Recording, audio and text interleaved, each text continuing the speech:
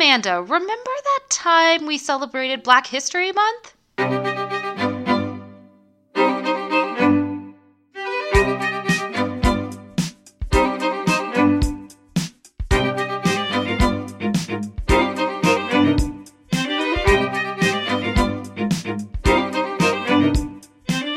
Hello and welcome to Remember That Time, an historical podcast. I'm your host, Amanda Webb. And I'm your host, Anna Webb, and this is a podcast where two sisters totally geek out about their favorite moments in history. And Amanda, it's Black History Month. It sure is. I'm so excited. Me too. Disclaimer for our listeners, in case you didn't figure it out, if it wasn't super obvious, we are two white women. Yes, we are. So we are not authorities on any of these stories, but we love these stories, and so we wanted to tell them during Black History Month. We're a history podcast. Yes. We should. And I think it's so cool that we have, like, these history months that we can take, like, that time to tell these stories. And so, since we are a storytelling podcast, we thought it would be appropriate. Yes. So today's episode, our first of Black History Month, we're going to talk about Marcus Garvey. I'm very excited. I read that the theme for this Black History Month is... What did I tell you it was? Let me look it up again. Okay. Because I don't want to read it wrong. Oh, Black migrations. Cool. So this was one of the things they listed was sort of inspiring it, and I was like, oh, that's interesting. I should look into that more and do the podcast on it. So we're going to talk about Marcus Garvey. I'm going to take a sip of my coffee. If you were looking for your drink update for today, it is coffee. Oh, right. I am, as always, drinking water. It's today we have a minty chocolate coffee situation. I don't know. Wow. It's from Trader Joe's. Ooh, and that fun sound you're hearing in the background of my audio would be someone starting their car in the parking lot. Oh my gosh, I can't believe that it sounds like that. That's so weird. Uh-huh. I feel bad for whoever's car that is. It's not great. It sounds like a fan belt not working. Yeah. This is the fun new game of the podcast. What's that cool sound? College sounds are happening in Amanda's background. What's that dorm sound with Amanda? What's that door sound? So should we get into it? Yeah, shoot. Okay, so Marcus Mosiah, I don't want to say it wrong, Garvey Jr. is born August 17th, 1887 in St. Ann's Bay, Jamaica.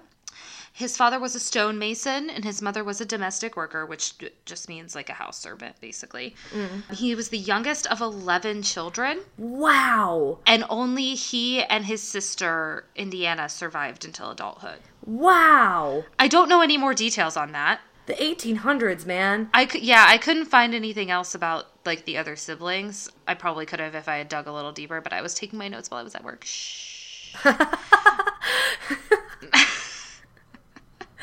Never happened. What are you talking about? What are you talking about? Shh. At age 14, he goes to Kingston.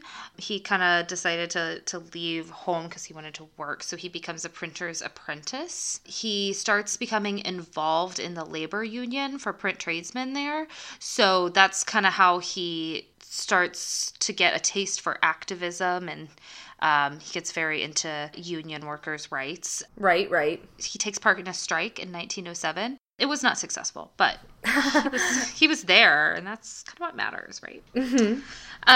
Something's got to get him going. Exactly. Everybody needs a jumping off point. Yes. So he travels through Central America, starting in 1910. He's got family there. He works as a timekeeper on a banana plantation in Costa Rica. Ooh. What a job. What a job indeed. I wonder what he did. A timekeeper, like, yeah, I don't totally know what that timing the means. other workers, or he probably told them when to break, or when the day began and ended. I don't totally know. Huh. I just thought it was interesting he worked on a banana plantation. Yeah, that's cool. What a lovely sound I just made. Sorry. Gross. Back at it again with the sick web sister. It never ends. I'm actually all right now. We'll see how long that lasts. Ugh, congratulations, truly. Well, it's flu season on a college campus, so it probably won't last long. We'll be playing a very different game of Guess That College Town. So. Oh, God. Sorry. In 1912, he leaves Jamaica and moves to London. He lives there for about 2 years. He's really interested in the conflict between Ireland and England. Hey, same. Yeah, right? I was reading that and I was like, ooh, Amanda too. We are hanging out, like, in the same time period a whole heck of a lot. I know, and we're not doing it on purpose. No, we just keep finding interesting things to talk about, and they all happen at the same time in the world. Yes, it's providing a lot of callbacks for our podcast. Yeah, by complete accident. It's so weird when we start doing research and we realize, oh, that's the same time as this other thing that we talked about already. Yeah, we should probably branch out a little bit there.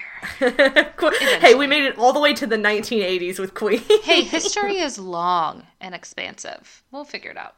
While he's in London, he attends Birkbeck College, which I know nothing about, but he takes classes in law and philosophy. Okay. He works for the African Times and Orient Review, which is a Pan-African newspaper, and he leads debates in Hyde Park at Speaker's Corner, so like on the street. Wow, that's cool. Yeah. In 1914, he returns to Jamaica, and this is where he forms the Universal Negro Improvement Association, UNIA, which is what he's best known for, is forming this organization. There's a lot that comes out of this association, like a whole bunch, which we'll get into a little bit as we go along. He's heavily influenced by Booker T. Washington in his autobiography, Up From Slavery. He's like very into Booker T. Washington. So Washington's got this belief of African Americans not benefiting from political activism, like that they should focus on building themselves up from within their own community, I guess is how I would put it. I don't know. Yeah, I remember I took a late U.S. history class last semester, and we talked a lot about Booker T's beliefs and stuff. Yeah, and he starts a training school, an industrial training school in Alabama that was all about like these young people coming in and working on building themselves up and sort of self-help, I guess. Right. So Garvey at first is like all for these principles. He's like, yes, love it, into it. Booker T. Washington, my hero, my dude. And he starts encouraging his fellow Jamaicans to sort of take on these beliefs and focus on building their character and working hard and not worrying so much about politics. He corresponds with Washington for a while, and then he decides to travel to the U.S. on March 23rd, 1916. By the time he gets there, Washington has passed away because he actually died November 14th, 1915. So, I mean, he decided to go after Washington had died, but he never got to meet him. That's sad. Yeah, but, you know, he got to write to him, which is more than most people could ask. Well, that is very cool. It's just that he worked, like, so hard for so long, and he didn't get to... Yeah. But when he went to the States, he wanted to go on a lecture tour and raise funds that he would use to build a school in Jamaica that was, like, modeled after the Institute in Alabama. Oh, okay. Which is not what happened immediately. Right. So he travels through the U.S. He starts to observe the sorts of things that African Americans are going through. He sees them going through Jim Crow. He sees a shift in the population from the rural South to like the urban areas in both the North and South, but they moved to more urban areas because of those laws. Right. And he's seeing all of these African Americans who had served in the war, but aren't getting anything back for that. Mm-hmm. You know, the race riots start in East St. Louis between 1917 and 1919. And it's in that same vein, you know, we're not being treated well, even though we went out and died in a war for you people. So, well, and before they went to war, they got a lot of promises saying, if you serve, this, and this will happen. And then when they came back, well, that's why they served. Happened. Right? Because they didn't have to. Yeah. Oh, man. That's just going to be this whole episode. It's just a lot of sighing. Yeah. There's a lot. Hold on. I need a coffee break. I'll take a little water break as well. Today I'm drinking out of a mug that has Tina Belcher lying down, and then when it heats up, it says, at the top. Such a good mug. That's like really fitting the mood today. Uh-huh. I had onion for lunch, and I can still taste it. Oh, that's life. Nice. I'm trying to the water's trying to help, but it's just not. What are we talking about? It was just, you were giving an update on sort of your situation.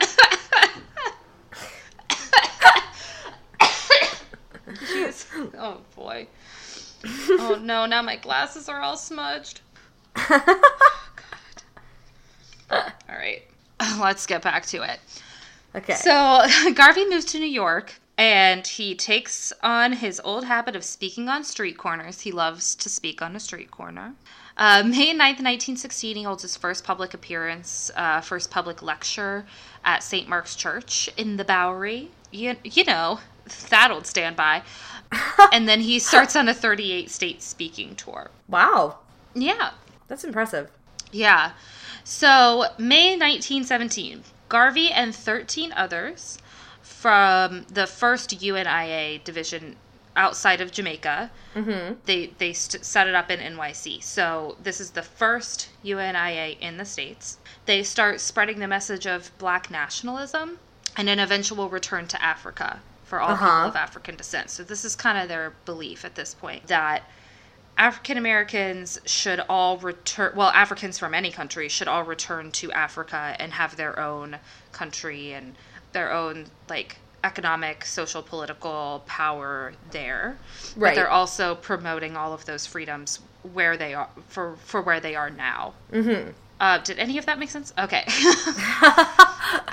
The three main components to their message are unity, pride in the African cultural heritage, and complete autonomy. Right. So it's like we want freedoms where we are, but the long run goal is for us to have our own continent, basically. Right. So July 2nd, 1917, the East St. Louis riots break out. We talked a little bit about it before. On July 8th, Garvey delivers an address titled The Conspiracy of the East St. Louis Riots at Lafayette Hall in Harlem. So, important address for him. Gets a pretty big crowd for that one. August 17th, 1918, so not too long after, he starts publishing the Negro World newspaper in New York. He's, like, very famous for this publication. He works as an editor without pay until November of 1920. Wow. Yeah, he uses the paper to encourage growth of the UNIA, so he's trying to get more members. Sure. By June 1919, membership has grown to over 2 million, according to the UNIA records. Like, in a lot of my research, there was a lot of, like, this is according to their records. Their record keeping wasn't great, so we don't know if that's actually the truth. But still, even if that's not the exact number, that's a lot of growth for just a year of operation. Well, yeah, well, it's a year of operation for the paper. It's a couple years of operation for the branch that's in New York. Right, okay. But still, it's like a couple years. It's a lot, if that's an accurate number. Yeah. And this is really cool because this is way earlier than we usually associate with any sort of civil rights movement. Well, that's the thing. It's like he was sort of the first to lead a public organized movement for civil rights for Africans, not just in America, but mainly in America, but his goal was for Africans everywhere. Right. He laid a lot of that groundwork that people used later on. Oh, yeah, definitely. So, in June of 1919, June 27th, the UNIA creates its own business called the Black Star Line. It's the first business they begin out of this organization. It's not the only one. They did several others, but this is the first one. And it's the most interesting, and it sort of loops around. So, here's the whole thing of it. So, it's a shipping line to facilitate the transportation of goods and eventually African Americans throughout the African global economy. Okay. So, it's basically like a way for them to get back to Africa in the long run. So it's going to focus on trade, transportation of goods, but eventually the goal is to get people back to Africa. Okay. So a lot of the ships that they purchased were in really bad conditions, like very bad. There was like one that I read a story where one, like, I don't know, caught on fire or something. I can't really remember. I didn't put it in my notes. I forgot. But it was not ideal. They were really in really bad condition. Lots of mismanagement. And I'm going to read a little bit of a quote here. So, the Black Star Line at one point is infiltrated by agents of J. Edgar Hoover's Bureau of Investigation, which was kind of the start of all of our investigation bureaus, sort of. Oh, yeah. Good. Including the first African-American agent hired by the Bureau, James Wormley. Jones, James Wormley Jones, and some other agents who reportedly sabotaged one of the ships by throwing foreign matter into the fuel and damaging the engines. So good. That's really cool. Good. So why did Hoover infiltrate the ship? Well, why do you think? Well, I was wondering if there was a specific reason or just general racism. No, they were just investigating him. Okay. You know, he's a black man who's successful yeah. from Jamaica. It doesn't help that he's an immigrant. So right. They were probably just investigating him because of that. By all the accounts that I've read, that seems to be the case. Okay. So, in 1919, J. Edgar Hoover and the Bureau of Investigation charged Marcus Garvey and 3 others with mail fraud. We'll kind of get back to it here in a bit. Okay. But part of it was that they had purchased a ship for the Black Star Line, and it was pictured in their brochures. They didn't technically own it. So the fact that they didn't own the ship when they put out these pamphlets apparently warranted mail fraud. Oh. Okay. So a little shaky at best. But only Garvey was technically charged. So him and 3 officers were arrested, but his were the only charges that stuck. And the Black Star Line ceases sailing in February 1922. And we'll loop back around to his arrest here in a bit, but I just wanted to give a little more background on him before we do that. The basics of that situation. Right. So, let's see. So that wasn't the only investigation of the UNIA or its businesses. Who's surprised? Yeah. Edwin P. Kilrow, who was the ADA in New York, began an investigation into their activities. He didn't file any charges, but he brought Garvey in numerous times for questioning, and Garvey was super not into that, so he wrote an editorial. An expose. Oh, where he really laid into them for being corrupt. Nice. And then they arrested him and charged him for libel, but then they dismissed the charges when he brought a retraction. Ah. Yeah. October 14th, 1919, an assassination attempt. Ooh. Oh, boy. A man named George Tyler comes into the office and he's like, Kilrow sent me. And then he pulls a gun and he shoots him 4 times. Well, he fires 4 shots. He wounds him in the right leg and then the scalp. Oh, my gosh. Tyler was arrested and then committed suicide the next day. Wow. He jumped from the 3rd tier of the Harlem jail while he was being held. Wow. Yeah. So that was a lot. That is a lot to happen to him very quickly. Mm-hmm. So by August 1920, according to the UNIA's numbers, they have over 4 million members. Wow. Garvey is elected as a provisional president of Africa in 1920 by the members of the UNIA. Huh. He dresses in a military uniform with a plumed hat. Well, I like that important detail. Yeah, and a plumed hat, because they clearly have the authority to elect a president of an entire continent that they don't own. That they don't own and aren't on. It's a little odd, but, it's part of their movement. It was only provisional anyway. Right. They have an international convention, the UNIA, August 1st, 1920. Garvey speaks at Madison Square Garden, and over 25,000 people attend. Whoa. So the movement was huge, actually. Yeah, he had, a lot of influence. Yeah, and members of other unions, like nursing unions and stuff like that, they were big fans of Garvey, and they would come to his speeches and his lectures. Wow. Well, and this is, only 4 or so years after he moves to America, and he already has, this much influence. That's very impressive. Yeah, well, particularly in New York, he has a pretty big influence, because that's where he's located. But, it's the Harlem Renaissance, so, right. It's a time when African Americans are really... embracing their own culture and trying to amplify it. So, he it was almost a right place, right time kind of thing. Yeah, I was about to say that, yeah. 1919, Garvey founds the Negro Factories Corporation. So this is another corporation as part of the UNIA. So they build factories in industrial centers of the U.S., Central America, West Indies, and Africa to manufacture basically every marketable item. Wow. And that's incredible that he made factories so many places. That really speaks to his movement and how true he, how much he stuck to that. It's a massive operation, like logistically. Wow. And they basically want, they want economic development in those areas. And they want Africans to be in charge of that development. Absolutely. So they also had like a chain of grocery stores, restaurants, laundry places, tailor shops, dressmaking shops, publishing houses, that kind of thing. Wow. Yeah. Garvey really wants to develop Liberia. So Liberia is, founded by the American Colonization Society in the 19th century, basically as a colony where free blacks from the U.S. can go. Right. So that's like, for Garvey, that's like, yes, that's where he wants to be. Yeah. So he launches a program for Liberia in 1920 to build like colleges and industrial plants and railroads and that kind of thing. But it was abandoned by the mid-1920s after Europe was like, we don't love this.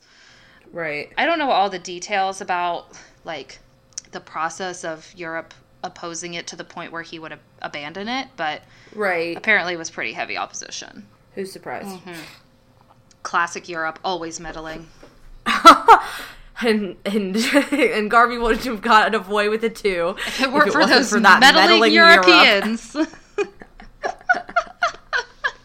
It's a dumb one. Oh boy, I liked it. I thought it was Thank good. you. I'm wearing my Velma glasses. I got it. Same. In 1921, there's a national convention of the UNIA at Madison Square Garden, and over 50,000 people attend. Wow. Let's talk a little bit more about Garvey's personal beliefs, because things maybe get a little touchy. Okay. Garvey is...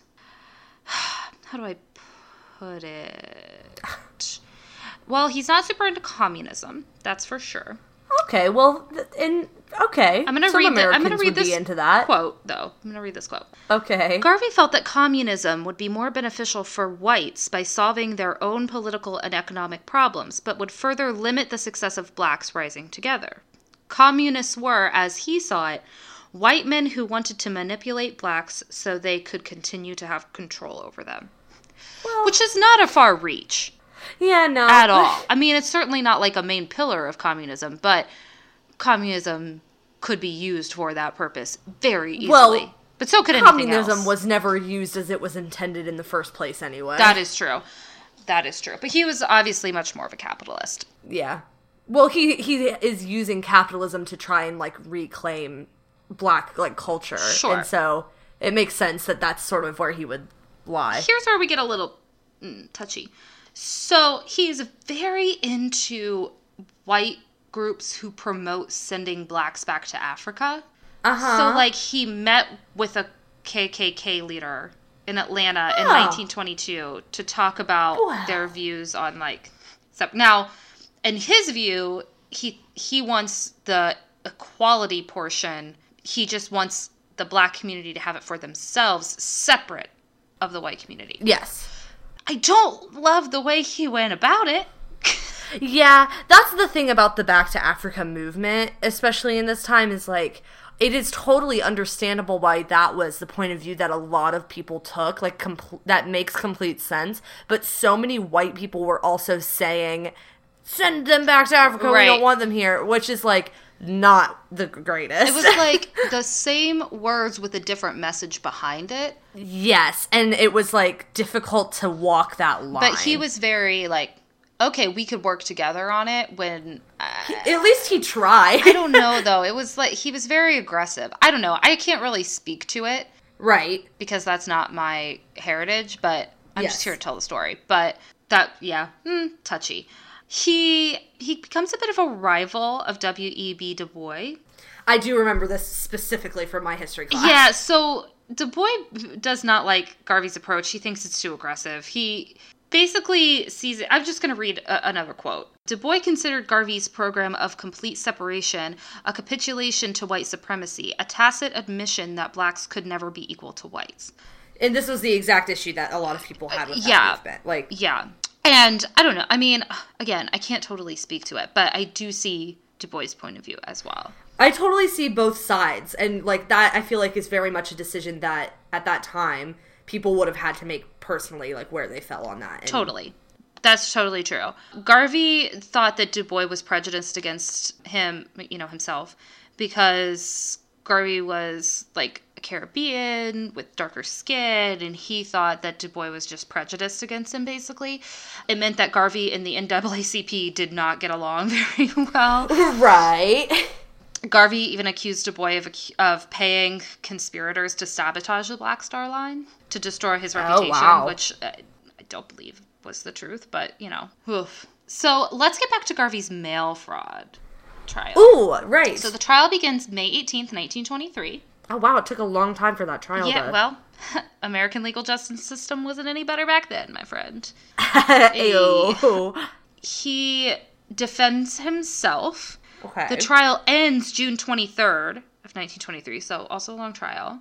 He's sentenced to 5 years and $1,000 in fines and court fees. Wow.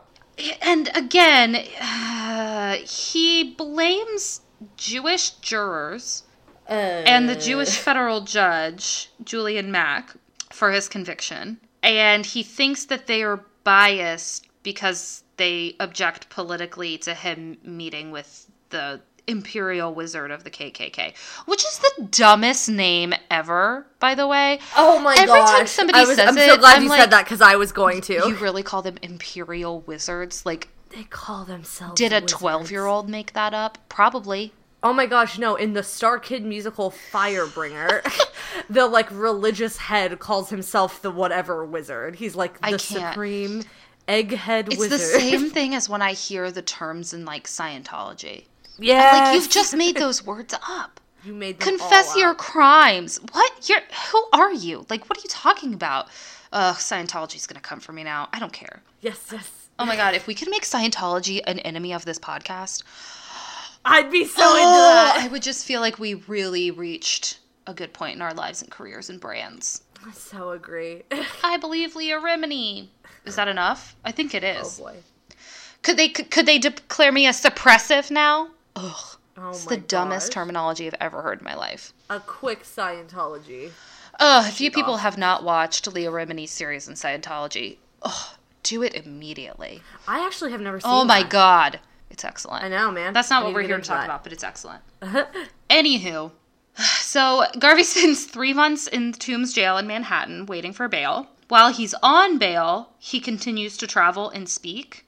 And he's like, I'm totally innocent. Definitely didn't do this. Everybody who convicted me is super biased and corrupt, and I'm an innocent man.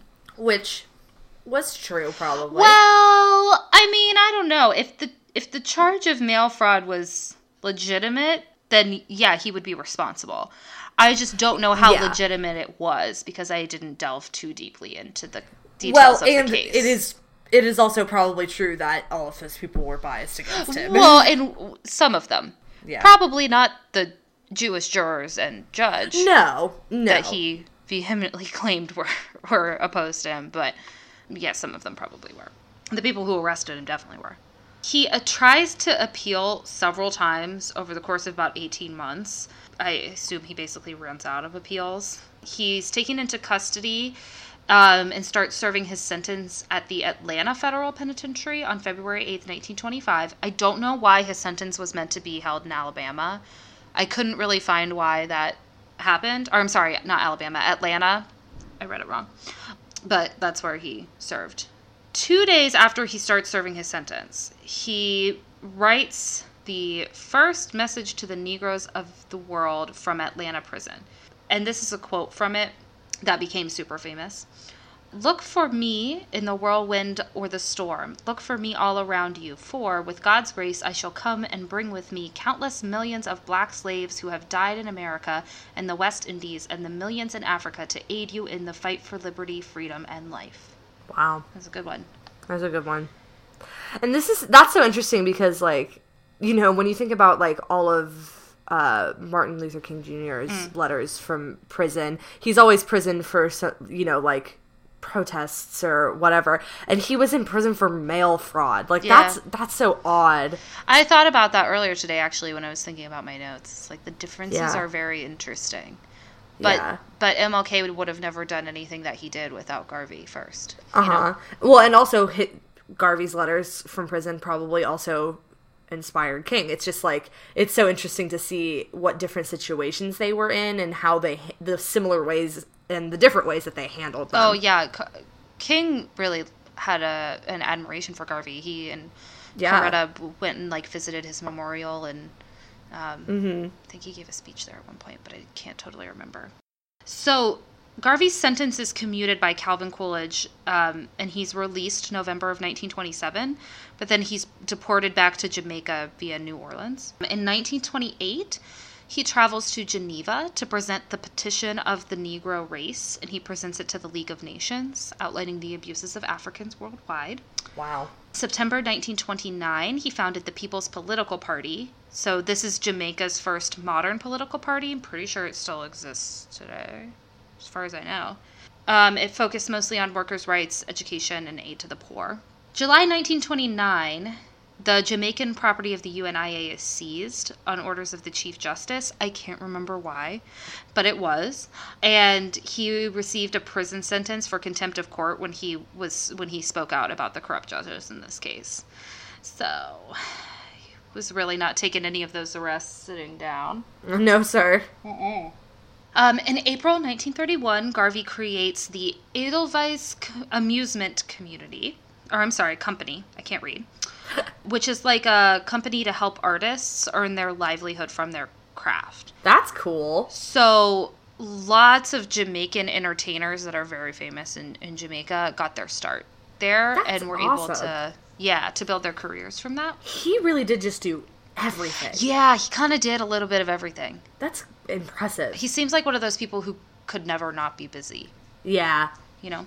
Well, when, like, I'm just even looking on this, like, page of your notes and how close together all the years are. Yeah. And how, like, quickly he works. Yeah, that's true. It is very, like, next thing. Yeah. In 1935, he returned to London. He lived and worked there until his death in 1940. In 1938, he created the School of African Philosophy in Toronto to train UNIA leaders. So it was basically a school for members of his organization. June 10th, 1940, he dies in London at the age of 52 after having suffered 2 strokes. Wow. There were travel restrictions in place because of World War II, so his body was interred in the lower crypt in St. Mary's Catholic Cemetery in London, and his body wasn't moved back to Jamaica until 1964. Wow. That's so recent. Yeah. All of your things so far, by the way, like all of your episodes have been like, and then they found the body or moved the body like years later. All of them. Every single one of them. I don't know how this keeps happening. I just realized that when you said that. Does this give you an insight to my Anna interests? has said this sentence before. Like, These are my interests. My interests are people who died a long time ago and whose bodies had to get moved because of their tragic deaths. It's a niche subject, you know? I'm just like, not a lot of people are into that, so I'm just like different. I just can't believe that, like, I'm just like a different type of girl.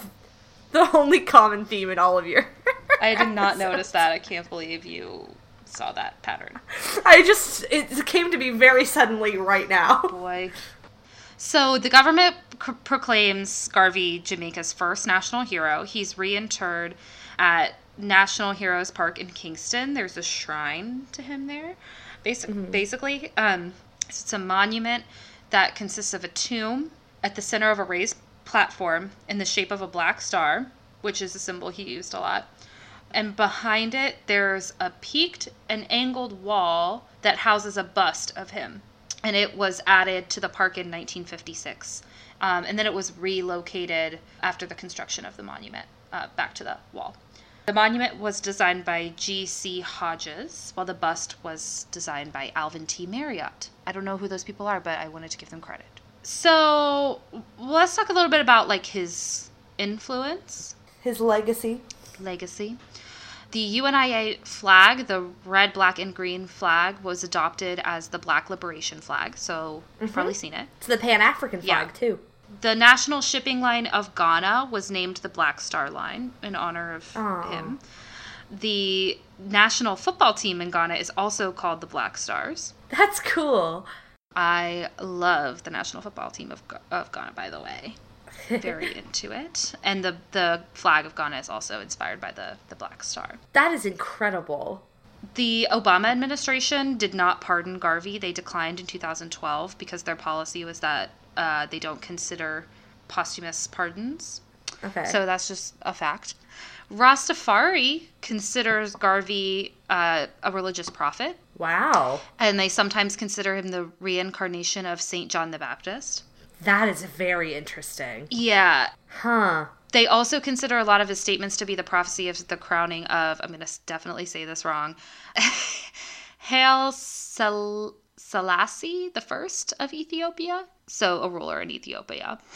Garvey didn't identify with the Rastafari movement. And in fact, here's a callback, he was raised Methodist. Oh my gosh! He went on to become a Roman Catholic, but he was raised Methodist. They're everywhere. So another theme, another callback of our podcast is Methodists everywhere. We should have just made a Methodist podcast. For real, there's a deep well. We'll bring our dad, the member of the United Methodist Conference, on for an episode at some point, I'm sure. Just talk about... Oh my gosh, I would love for Dad to just talk about John Wesley. Oh, would love it. The members of the Moorish Science Temple of America honor Marcus Garvey as St. John the Baptist-like.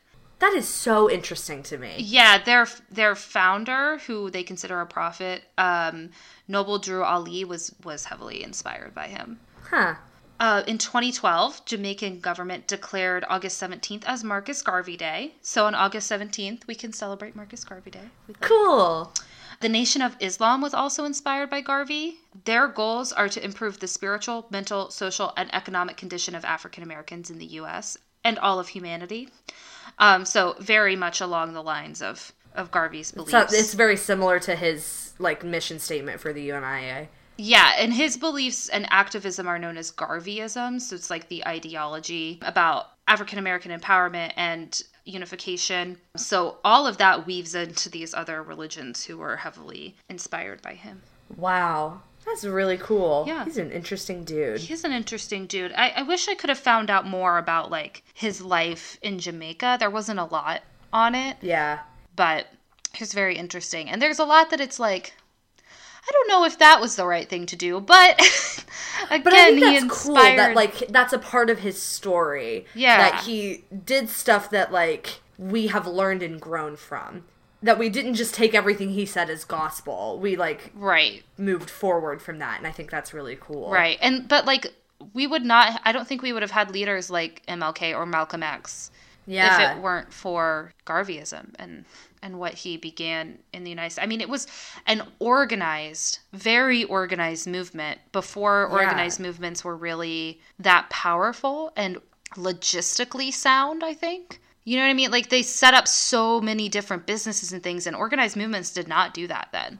Yeah, that's so impressive. The fact that he, made companies. Mm-hmm. The way that he, exploited capitalism. Yeah, it's really cool. And it's really interesting to see how different the really early days of civil rights movements, were to the peak of it in the 60s and set. That's very, very cool. Yeah, and the most interesting thing I think about this movement was that there weren't protests. No. Or, rallies really involved. No, he was just trying to make a life for folks after they went so long. Well, and there were lectures and things, but it was more about, learning a new circumstance for living. Does that make sense? Yes, because for so long they did not have that. Yeah, so that's what I got on Marcus Garvey. It's very cool. It was interesting. Mm-hmm. So February is obviously a short month, so we'll only have a couple of episodes, but we'll have this one, and Amanda's going to do.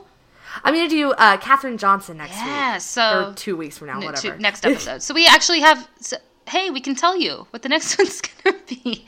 Yes, for once for ever. The first time. I'm so excited. I'm excited to talk about her because I think she's very cool, but also I'm finally excited to do some West Virginia history. Not a ton, but she's from here, and I think that's so cool. We'll certainly do I have more. A statue of her on my campus for no reason at all.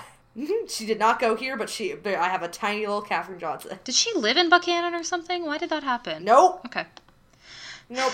I think somebody just donated to have it by our science building. Wow. We'll definitely talk more about her. And then March is Women's History Month, so we'll do some women's history the next month. We'll definitely do more West Virginia history because if you're not West Virginia, you might not know this, but every West Virginian student in public schools has to take 2 different years of West Virginia history, once in elementary school and once in junior high. I think the same is true in other places, but I don't. The fact that like West Virginia is the only state to become a state in the middle of the Civil War gives us a lot of like passion about our state. Very so weird. Like we had to learn all the counties, and I never did. Amanda learned them. I did not commit my time or brain space. I learned them. No. I memorized them. That's what I mean. You memorized them. I didn't even do that, and I'm good at memorizing. I love to memorize things.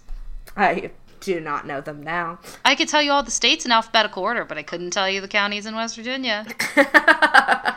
Anyway, that's what's coming down the pipeline. I'm not going to do a Google autofill today because I don't really have any good questions to ask Google. So about Marcus No, I got Garvey. him. I figured him out.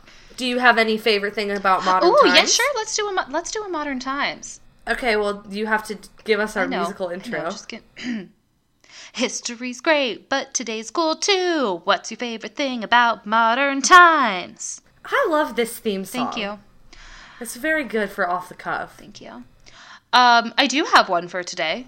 What is yours?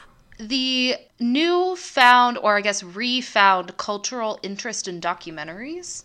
Oh, that's a great one. I spent all day yesterday watching documentaries. That doesn't surprise me. And I've always liked documentaries. I've always kind of gotten into them. But I just think ever since like streaming services, I guess, is probably when it started again, everybody loves a documentary. And I love how much we love them. Whether they're true crime or natural history or, whatever. I just love how into them we as a culture have become. Me too. And I also like it because we get to appreciate the people who work so hard to make those things, which we didn't for a really, really long time. Yes. We just kind of were like, oh my God, when I was a kid, documentaries were boring. Yeah. But I love them. And so does everybody else. I love how much everybody loves them. And I recommend them to people. I'm like, have you seen... Oh, yeah, you give me documentaries to watch all the time. My Netflix list is all documentaries. It sure is. Have you seen The Empire of the Tsars by Lucy Worsley? It's excellent. You should watch it. Like, very that. Yes. Do you have a Modern Times thing? I do, and it's musicals. Yes, I love a musical. I have been in such a mood for musicals lately. I watched Waitress earlier this week, and then I made all my friends watch Rent yesterday. The stage version, not the movie. Don't be a fool. Yes, the stage version. And I just, I'm in such a musical mood right now. I love musicals so much. Musicals are pretty great. I like an original musical. Same. Yeah. Same. Very good Modern Times. All right, well, if you guys have suggestions for things that we can talk about in the future, if you have your favorite things about Modern Times that you would like us to talk about on the podcast, we definitely can. You can email them to us at rememberthatpod@gmail.com, or you can follow us on Twitter at RTTpod. You can also find us on Facebook if you just search Remember That Time Podcast. I don't remember. Sure. Remember That Time. Probably. Sure. If you want to follow... This is my other favorite game, is you not remembering the Facebook every time. If you want to follow me on Twitter, I am at @TheRealAnnaWebb. I'm also that on all the other platforms. And I'm at ACW Nerdfighter all across the internet. All over the internets. Branding. Thank you guys so much for listening. Oh, hey, you know what? If you're listening to this on iTunes... we would super love it if you could give us a rating or a review. Little rate and a review. Ratings to help bump us up so when people start searching for history podcasts, they find us. So give us a little rating. We would love it. And we hope we'll talk at you again in a couple weeks. Hope you'll come back. So until next time. Remember that time.